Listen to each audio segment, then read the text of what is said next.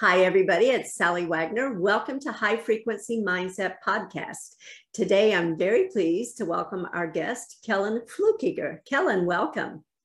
Thank you. And I want to do two things. First of all, I want to acknowledge you for being the worker of doing a podcast. Podcast is a labor of love, and those that do it are doing a good thing to add good to the world. And I love what you're doing, what you're about, and I just wanted to honor you and thank you on your own show.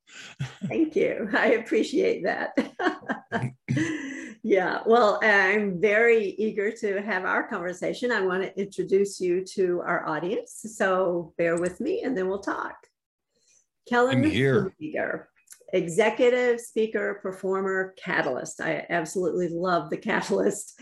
Coming through decades of depression, addictions, life-threatening illness, and a near-death experience, Kellan has become the ultimate catalyst to help motivated people melt barriers, move mountains, and mobilize superpowers to achieve their true desires.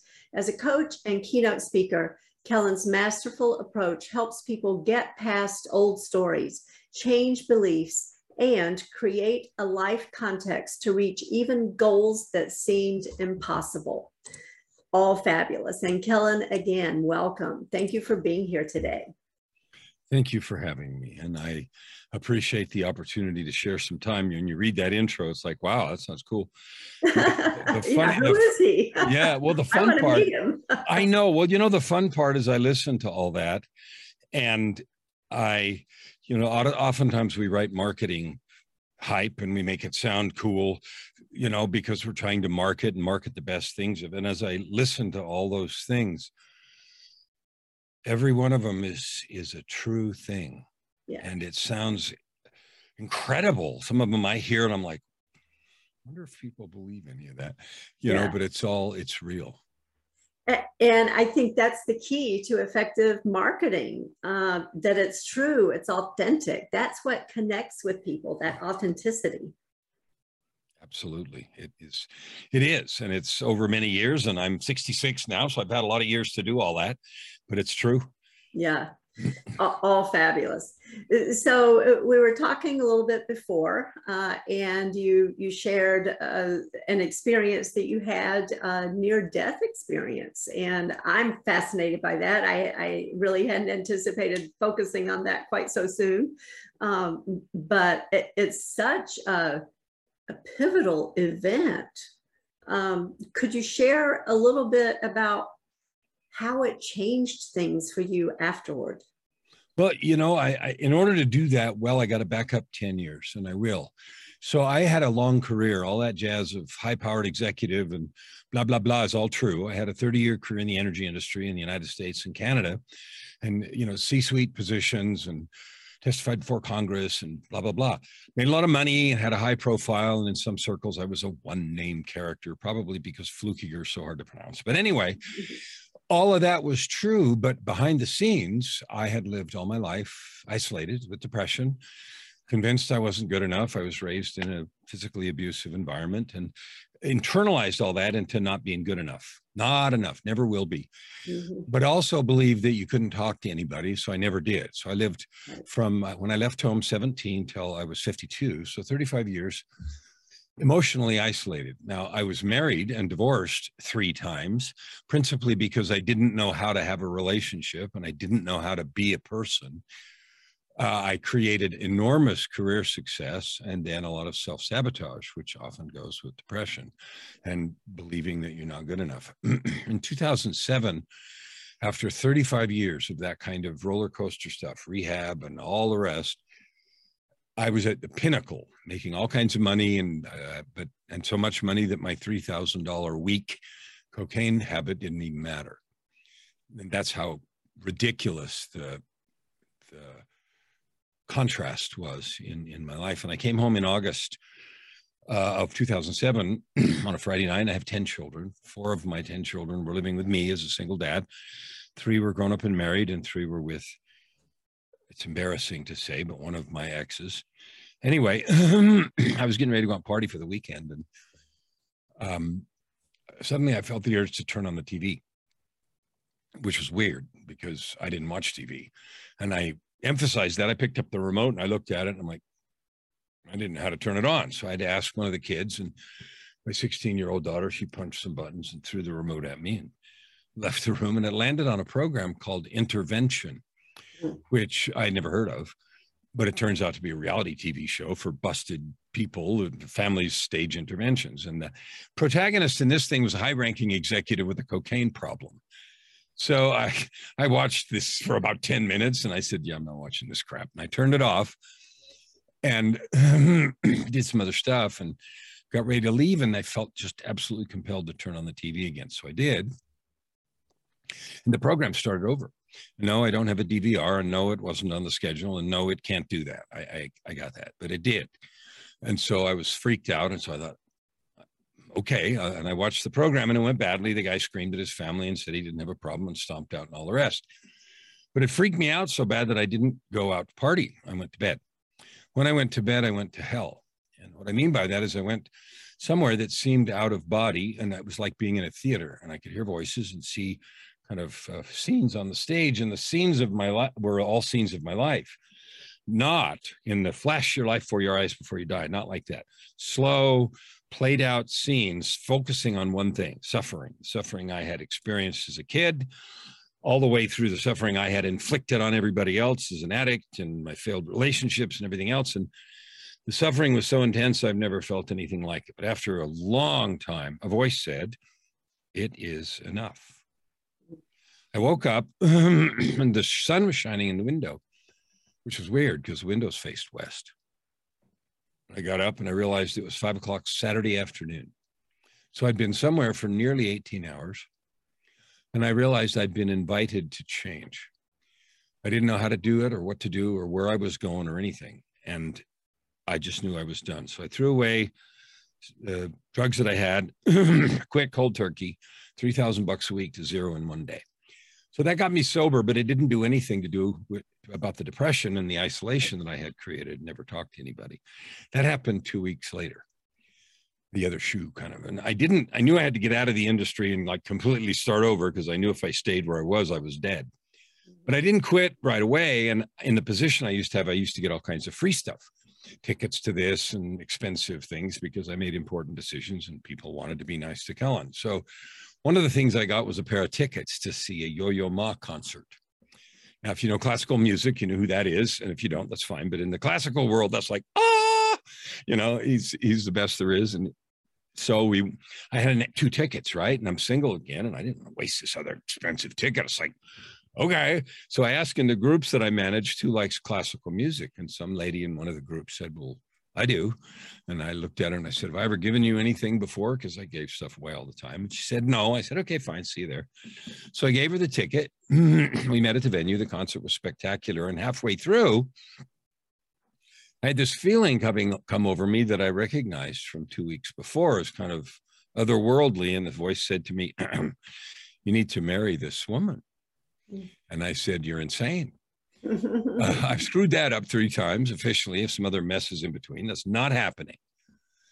And later that night, we were backstage because they were backstage passes too. And so then the voice came back and said, yeah, and you need to tell her tonight. And I said, yeah, you know, she can have me arrested, like for harassment and stuff, like she works in one of my, like, no, but you don't win those arguments. So I did, and it went about like you would have expected. Are you insane? What are you talking about, etc. But she didn't call the cops, so that was good. Within 2 weeks, I mean, I'm telling it sort of in a lighthearted way, but it was deadly serious. Within 2 weeks, she had her own set of experiences. She walked away from her longstanding career. I left millions of dollars of contracts, and we walked off into the sunset together. And 6 months ago, almost 6 months ago, we celebrated our 14th wedding anniversary. Fabulous. So that is the prelude you need to understand the near-death experience. Mm-hmm. I started at that time. I completely changed my whole life. Got out of the whole business I was in. I started becoming an author and a coach and helping people live their best lives and all the good stuff that you do and that we do now with that divine invitation. And so we were busy building a coaching business. I became an author. I've written 16 books. One of them is Tightrope of Depression, which tells all the story and all the gory details if you want to know a lot more than I just told you.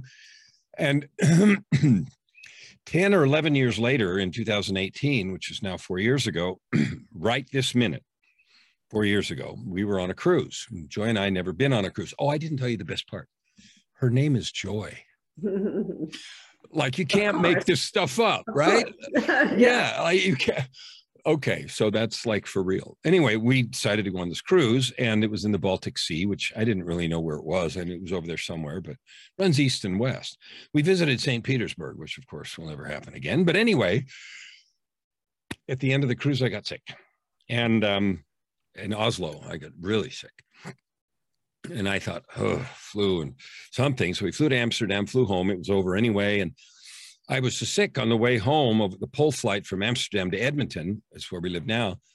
But today they would have, thrown me out of the plane, thrown me out the window, right? Mm-hmm. In those days, they just took care of you. So they brought me ice and everything because I was obviously feverish. And when we landed in Edmonton, got sick on a Monday. We landed on Tuesday. Wednesday and Thursday, I was just determined that I just had a bad flu and I was going to be okay. And by Friday, it was day 5. It was so bad, and the day number will matter in a minute. I was so sick, I realized this is not okay. So I went to the walk-in clinic, which they have here in Canada. And I'd been there a lot of times. It was our neighborhood walk-in, and they knew me. And the lady, I had sent Joy in ahead of time because they had a sign on the wall that said, if you have a cough, let us know. So I sent them in ahead of time and said, tell her. And she came out to look at me, and she took one look at me, said, you can't come in here. And there's nothing we can do for you anyway. Go to ER right now. And I'm like, ooh, okay. So we drove to the emergency room, and, you go to the ER and you expect to be there, I don't know, an hour, 2, 3, depends on triage and all that other stuff. And in 10 minutes, I was in a private room. I didn't even know they had private rooms in the ER. I'd only ever seen those curtain thingies, right? So I'm in a private room with a door, and in 10 more minutes, the doctor comes in, and I'm thinking, this is not good. So they did some tests and x-rays and MRIs and a bunch of stuff, and kept telling me worse news. Well, you have pneumonia. Well, you have pneumonia in both lungs. Well, it's the worst pneumonia we've ever seen. And there's something else that we don't know, but it's bad. So there's no question about you being admitted to the hospital. We just have to find a bed. Then they came back in a couple of hours and said, yeah, we're probably going to put you in the ICU. And then they came back in a couple of hours and said, yeah, we're going to have to put you in biological isolation, which if you've never been, that's like biohazard level 4, double doors, airlock, the whole 9 yards. And then they came back finally and said, and by this time it's like close to midnight. I'd sent Joy home because we had dogs and cats she had to take care of, and I figured I'm going to be here, so whatever. And they came back in and said, do we have permission to intubate you and do anything we need to do to preserve your life? And I said, what? Okay. And like, I'm terrified at this point. So I went into meditation, and that was a practice I'd had for all of my life since I was a teenager. And I could feel my body and spirit separating. Something I'd never felt before. It's like unzipping. I could feel it coming apart. So by this time I was trembling so badly I could hardly control my movements. But anyway, I picked up my phone and I sent Joy a text that had 3 lines on it. First line was ICU. The second line was isolation/intubation. And the last line said, I may be dying. And she didn't see it. She was asleep. But at 3 a.m, she got a phone call from the hospital you never want to get. And the nurse said, are you coming? And she said, what? And then she saw my text. And so sometime right after that, I died. My heart stopped. And at that time, I came to spiritually in a gray room. I was horizontal, like I was on the stretcher. And the walls and the ceiling and floor, everything was this sort of photo card gray. And I could see over my left shoulder, there was a doorway. And I wanted to be at the door. So then I'm standing at the doorway and I'm leaning on the door jamb on my right shoulder on the gray side. And the other side of the door was white. It wasn't streaming through, but it was white on that side and gray on my side. And on the other side of the door, on the door jamb, like right there, was someone else looking at me. And he looked at me and he said, do you want to come home? And like we talk as coaches about holding space, I can tell you there's never been any space in any universe that was like that space. Right then, right there. Like I knew where I was, I knew what was going on, I knew who I was talking to, and I knew what the question was. And I'm like, and the thing is there was no expectation about how I would answer the question. Do you want to come home? And I thought, wow. And I thought of everything we've been doing now for almost 11 years. In 2018, it was 11 because the end of 2007 that happened. I'm thinking, we've done all this stuff. And I thought about Joy and the plans we had still to do and everything else. And all this stuff went through my mind slowly, not fast. And we talked about all this stuff. And finally I said, well, I'm not done. Okay. Neither's the dog. Ah, woof. I'm not done. And that was the end of that conversation. And that topic wasn't ever, he just said, okay. So I'm quite sure that that's when they were able to restart my heart. The next day, I was in a coma for nearly 3 weeks, 2.5 weeks, 17 days. The next day, we were back at the door, and that previous day's conversation wasn't brought up again. You know, that was decided. So then the second day, there was okay, you're going to stay. So what are you going to do? And so we talked about coaching and the mission and the stuff that I feel. And then I had an experience that I don't know if you've ever seen that Jodie Foster movie, Contact. Yes. That's the closest thing I've ever seen to that. It was so overwhelming and intense, like fire hose, impossible. Felt like if I hadn't been in some kind of a protective bubble, I would have been incinerated, but I was able to see, perceive, and participate in an infinite space for a long time. At the end, I had 4 powerful things, and this will be directly for your audience here. Here are the 4 things that I learned in that place. Number 1, no matter what you think or where you've been, you're a divine creation that has been intentionally created. There's no accidents. That's true. The second thing is you were given gifts and talents on purpose for this space that we have here. Number 3, you also have a mission and purpose that you not only agreed to, but you were stoked about before you came. And the 4th one is that all the help you need is available from both sides of that door. And so I stood there, breathless, you know, after I actually have no idea how long, and I'm sure time doesn't mean anything in those dimensions anyway, but I said, well, since that's true, why do we settle for crumbs? And I don't know if in the economy of heaven, brevity is a virtue, but the answer was 4 words. He looked at me and he said, because you don't believe. And I felt like hyperventilating, like, you know, I didn't facepalm, but I thought about it, like, duh. Yeah. And so I said, okay, what can I do to help with that? Like, I'm going to be here, like, oh, glad you asked. So then what followed was an entire framework about belief changing, which I wrote in a second book. I wrote a book called Meeting God at the Door, which talks about this whole experience. And then the second book is called The Book of Context, which is an entire process for understanding and addressing and changing beliefs that you have, even deeply seated ones, that doesn't involve a white-knuckled fight. But anyway, so I was breathless with anticipation and excitement, even though I was going to be in a coma for 2 more weeks. The third conversation was the next day, and people have often asked me, how did you know it was the next day? And the answer is, I don't know. You just know. Okay, it was the next day, and we're back. And this time I'm buzzing, I'm excited, I'm repeating this stuff over and over and over again that I learned and everything else, and we're back. I'm like excited, and he looked at me and he said, it's just one question again. And he looked at me and he said, are you sure? And I thought, holy crap, am I sure? What do you mean, am I sure? Am I stupid? Am I missing something? Am I biting off more than I can chew? What do you mean? Am I sure? And so I went through every possible, you know, if I missed something, am I biting off more than I can chew? Can I really do this? Like what? And when we got all done, I finally said, I'm sure. And so the conversation ended. Nothing was said, but it ended with the finality that I knew we were done.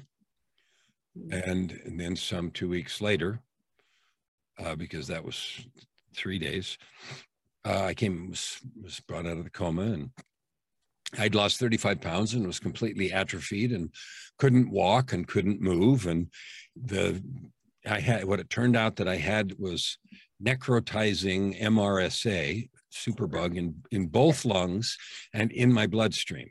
Yeah. So aggressive, it attacked the plastic tubing I was wearing and had in my neck, and they had to take it out of this side and put it in this side. Yeah.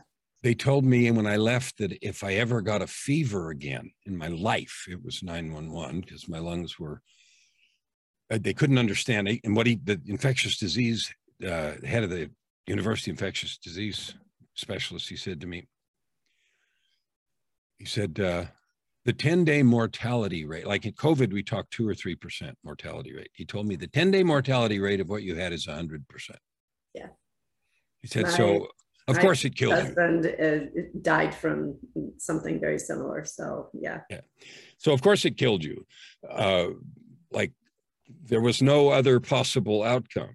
So I asked him when I left the hospital several weeks later, will I ever get my lungs back? Because of course I was wheezing like crazy, and I couldn't walk or anything else. And I've spent the last 4 years doing it. And they told me 2 years to never. And true to form, I don't believe in any of that stuff. So I'm certainly not back up to the aerobic capacity I was when I earned my black belt in martial arts and everything else, but it's 90% or 80% anyway. And so that's the experience, and that's what I learned, and it spawned a number of books. But more importantly than anything I did is the message for your listeners. Yeah. I don't care if you're starting a business. I don't care where you've been. I don't care what's happened to you. I was 52 when the first experience happened. I was 62, 63. I can't remember. I'd have to do the math. 4 years, 62. I'm 66 now. And the second thing happened. So it doesn't matter. There's no limit to the impact you can have here now. If you take ownership of your life, you make a choice to choose your response to all of the things that happen to all of us, and you live into your divine gifts. Yeah. And the message that you shared about, because you don't believe, because they don't believe, I think that's so important, because what I remind people is, it's not what you don't know that holds you back. It's what you do know that's not true that holds you back. And so we believe so many things that are not true. And because of that, we don't believe the truth about our nature and who we are. That's right. And there's no, like, I mean, I have clients, I've built a practice with clients all over the world. And when you coach for a long time, I don't know what a long time is. I've been at it now for 13 years. And I know some have been 20, 30, 40, but you hear the same things repeatedly. I can't, it's not, I don't have that. I don't know what my gifts are. I don't have enough clarity. If I just had clarity, and all of those are really rooted in the same thing, and they're rooted in a fear. Mm-hmm. There's 3 legs to that stool. One is you fear you don't really have anything, or you fear that you're not enough, good enough, fast enough, smart enough, too old, too young, too thin, too fat, too something. Or you believe I'll go all in and try and then I'll fail. And those 3 pieces of fear keep you, because you let them, from living what I call the ultimate life, a life of purpose, prosperity, and joy. And if you want to get rid of it anytime, you're free to let it go. Absolutely. Because fear, those fears that you just mentioned, those are shadow fears. They're not real, right? And I think that's the case most of the time with fear. It's, from the Psalm, yea, though I walk through the valley of the shadow of death. And I think the key word there is shadow, because it's not real. And we get so caught up in the shadow of it that we don't give ourselves credit enough for being able to shine that full light of knowledge and understanding, and that makes the shadow go away. Light does chase away the darkness. Yeah. And gives you sure-footedness. And there will be days, maybe many days in a row, we have to walk right to the edge of the light and take a few steps in the dark. Yeah. Hey, go ahead, because the other choice is to stay shriveled up in the chair and make up reasons why not to. Yeah. Like, why would you do that? Yeah, exactly. And yet that's how we're programmed. You know, I had a 7th grade math teacher I still remember to this day, and he used to say, excuses do not excuse and explanations do not explain. And so the message is ultimately you just got to do it, right? Yes. Yeah. Yeah. Different context, he was probably talking about homework, and yet it's a fabulous life lesson. You know, we all are living in the homework, because the truth of my experience is that each one of you listening right now, have gifts and talents and a mission. You were given those and you were excited about it when you came here. What you do with those talents and how you do that mission is going to be the gift you give back when you go home. Yeah. Period. Yeah, I'm paraphrasing from probably multiple people have expressed this sentiment. What do you think of the notion that one of the biggest fears is that we are so powerful, that we are so capable? You know, I don't know who said it originally. Marianne Williamson was the one that I remember. And she said, our deepest fear is not that we are nothing, but that we are powerful beyond belief. Yeah. Well, I don't know if that's what you're afraid of or not, and I'm not going to disagree with her. And if that is a fearful thing for you, you're afraid if you succeed, you'll be able to do it, and you know, all that stuff. You know, you're built by and backed by the divine. Yeah. So why would you or I be too afraid to let your light shine? Mm-hmm. Yeah. You're built by and backed by the universe, the divine, God, call it whatever you want. You know what I mean. You've all felt it sometime or another. Those inspirations, those yearnings, those pullings, those feelings. Well, they come from somewhere, and you have a choice every time. You can ignore them or you can lean into them. I learned the hard way after lots of years. The joy, the success, the power is leaning into them even when they go over rough ground. Yeah, absolutely. And when you said choice, I think that's another key word to focus on. So many people are so programmed, I call it mind apps, programming paradigms, whatever we call it. They're running on autopilot, and they've lost that power of choice. They've conceded it to programming and everything else. And when you regain that power of choice, that opens everything for you. It does. And I'm sure part of your work in the vibrational stuff is helping people reclaim. You know, if you've given it up, okay, no harm, no foul. Like you don't need to spend an hour or a day or a year being angry and frustrated at the lost time and beat yourself up. That will accomplish nothing except waste more time. If you come to the conclusion that you have abdicated partially or fully your choice, your opportunities, okay, I love you anyway, so does she. So go now, today, and say, you know what, I'm done with that. Yeah. Yeah. Whatever that was, it was, but I'm done now. Today, I'm going to do a new thing. Of course, absolutely. We want to put our gaze to the future and moving forward, not always in the rearview mirror. Well, I don't know if anybody that drives looking in the rearview mirror is guaranteed to have a wreck. Yeah. Yeah, absolutely. And yet I think a lot of people live their lives in that way. Forward looking is not an option. It's always looking back, and, you know, what if only, all of those kinds of things, holding themselves back through their own limiting beliefs. And yet what an amazing world is available when we shift our gaze forward. One of the concrete manifestations of the truth you just taught is I have 10 kids, as I mentioned earlier. And because of my addictions and divorces and stuff, some of them are still estranged, and I have a lot of opportunity there still, and I'm gratefully pursuing that. But there have been times when all the difficulties that they have experienced in their lives, they have blamed on me. You suck, you weren't there, you did this, you did that, therefore all this stuff. I used to willingly accept that and beat the crap out of myself. If I'd only this, if all the stuff that you just said. And I believe that so much that that's what contributed to depression and drugs and a lot of other things. Mm-hmm. And here are two truths. Truth number one is I actually have no idea what would have happened if I had done something differently anyway. I have a story about what would have happened and that things would have been this way or that way. But I know lots of people, my brother, who lived a very well-planned, well-organized, single marriage life, had kids and everything else, and has had all kinds of stuff with kids. So you, whoever you are, you actually have no idea what would have happened if you hadn't XYZ. You don't know that. So that's one piece of truth. And the second piece of truth is the past does not determine the future unless you let it. And as long as I carried that shame and guilt as great big rocks in my backpack, it didn't repair anything that had ever happened.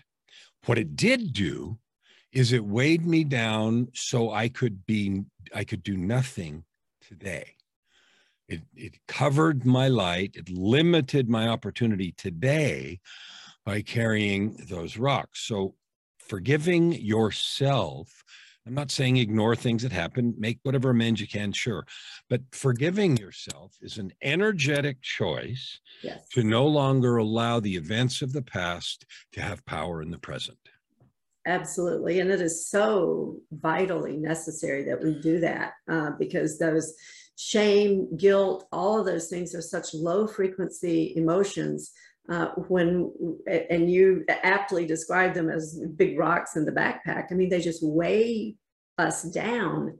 And shame, I sometimes think of it as a preemptive strike. When we're in that shame vibration, we hold ourselves back from relation and connection because it's like we're rejecting ourselves. We think, well, they're going to reject me too, so why would I even try? Right? Absolutely. So it's self-defeating to stay at that level. We've got to move beyond it and have the grace to forgive ourselves and open up the possibilities of reconnecting. I absolutely couldn't agree more.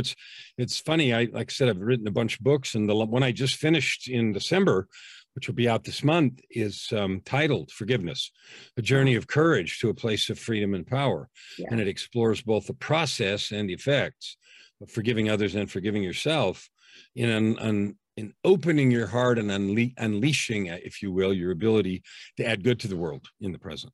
Yeah, yeah. I can't wait to read it. It sounds amazing. And when is it coming out? My wife said, my wife is our publisher. She runs a publishing company and publishes not only my books, but client books. Because after I started writing books, I realized I knew how. So then I wrote the book about writing books called The Story Arc. And this is a book about to help people with stories, life stories, write their books and create courses and do stuff with them. So anyway, that's why, I mean, she publishes her book. She told me it's going to be the 20th, I think. So nice. 16 days.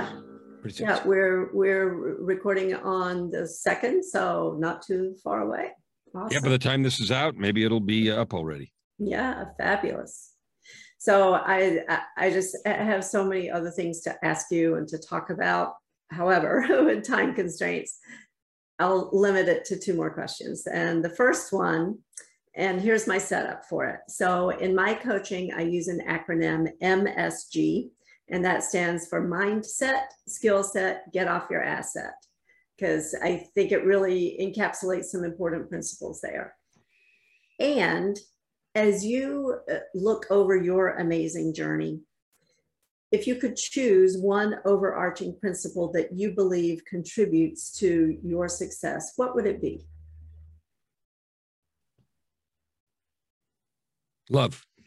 You have to love yourself and you have to love other people.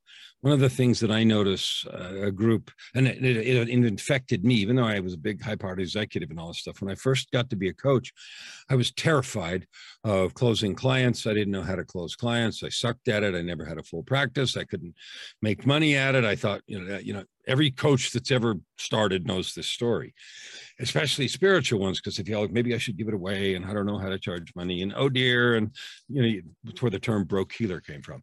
Right. I love working with coaches because I don't have that problem anymore and I have a full coaching practice.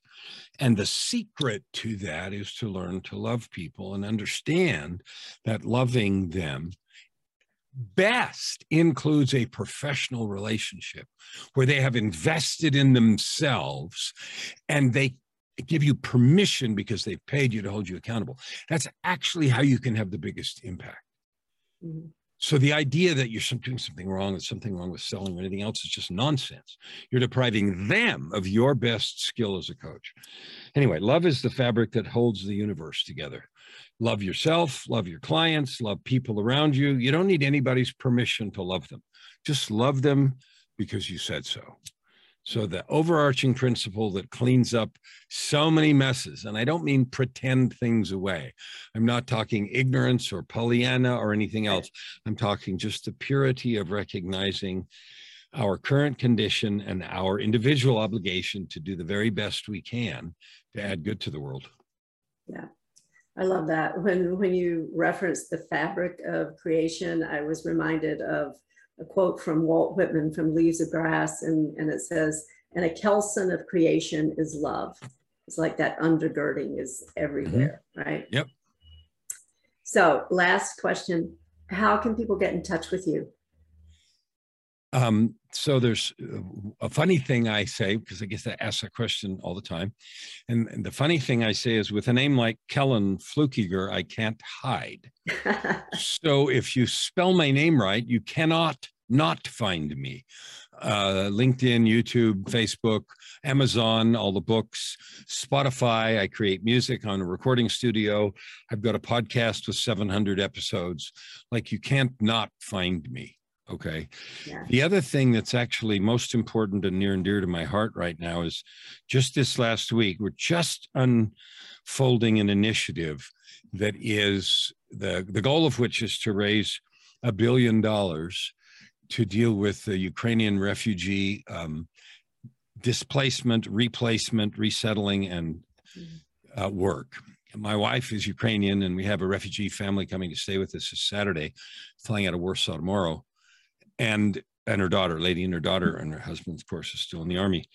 And so it's near and dear to our heart because my wife's dad was born in Odessa. And so that's the reason I've picked that. But and it's focused around the elimination of fear. And so I don't have a URL. We're in the process of creating some things, but it's going to be focused on that, raising some, a gigantic project. And I've already enlisted some heavy weights started the process of enlisting some heavyweights to get behind that. And that's actually the most important thing to me right now is to figure out how to get that done.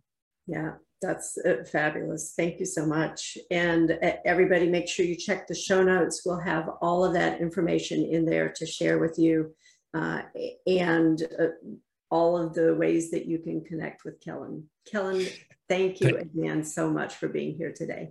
You're welcome. And I just want to add, since I don't have any details about the Ukraine thing, if you just follow me on Facebook, it'll be in there in the next probably 4 or 5 days as we get URLs done and some things underway. Awesome. So everybody make sure you check the show notes, make sure you follow Kellan on Facebook so that you can stay up to date on how you can contribute to that fabulous, amazing effort. So thank you again. Thank you for having me. Absolutely. It was such a joy to talk with you. And thank you, everybody, for joining us today. Make sure you tune in next time for High Frequency Mindset Podcast.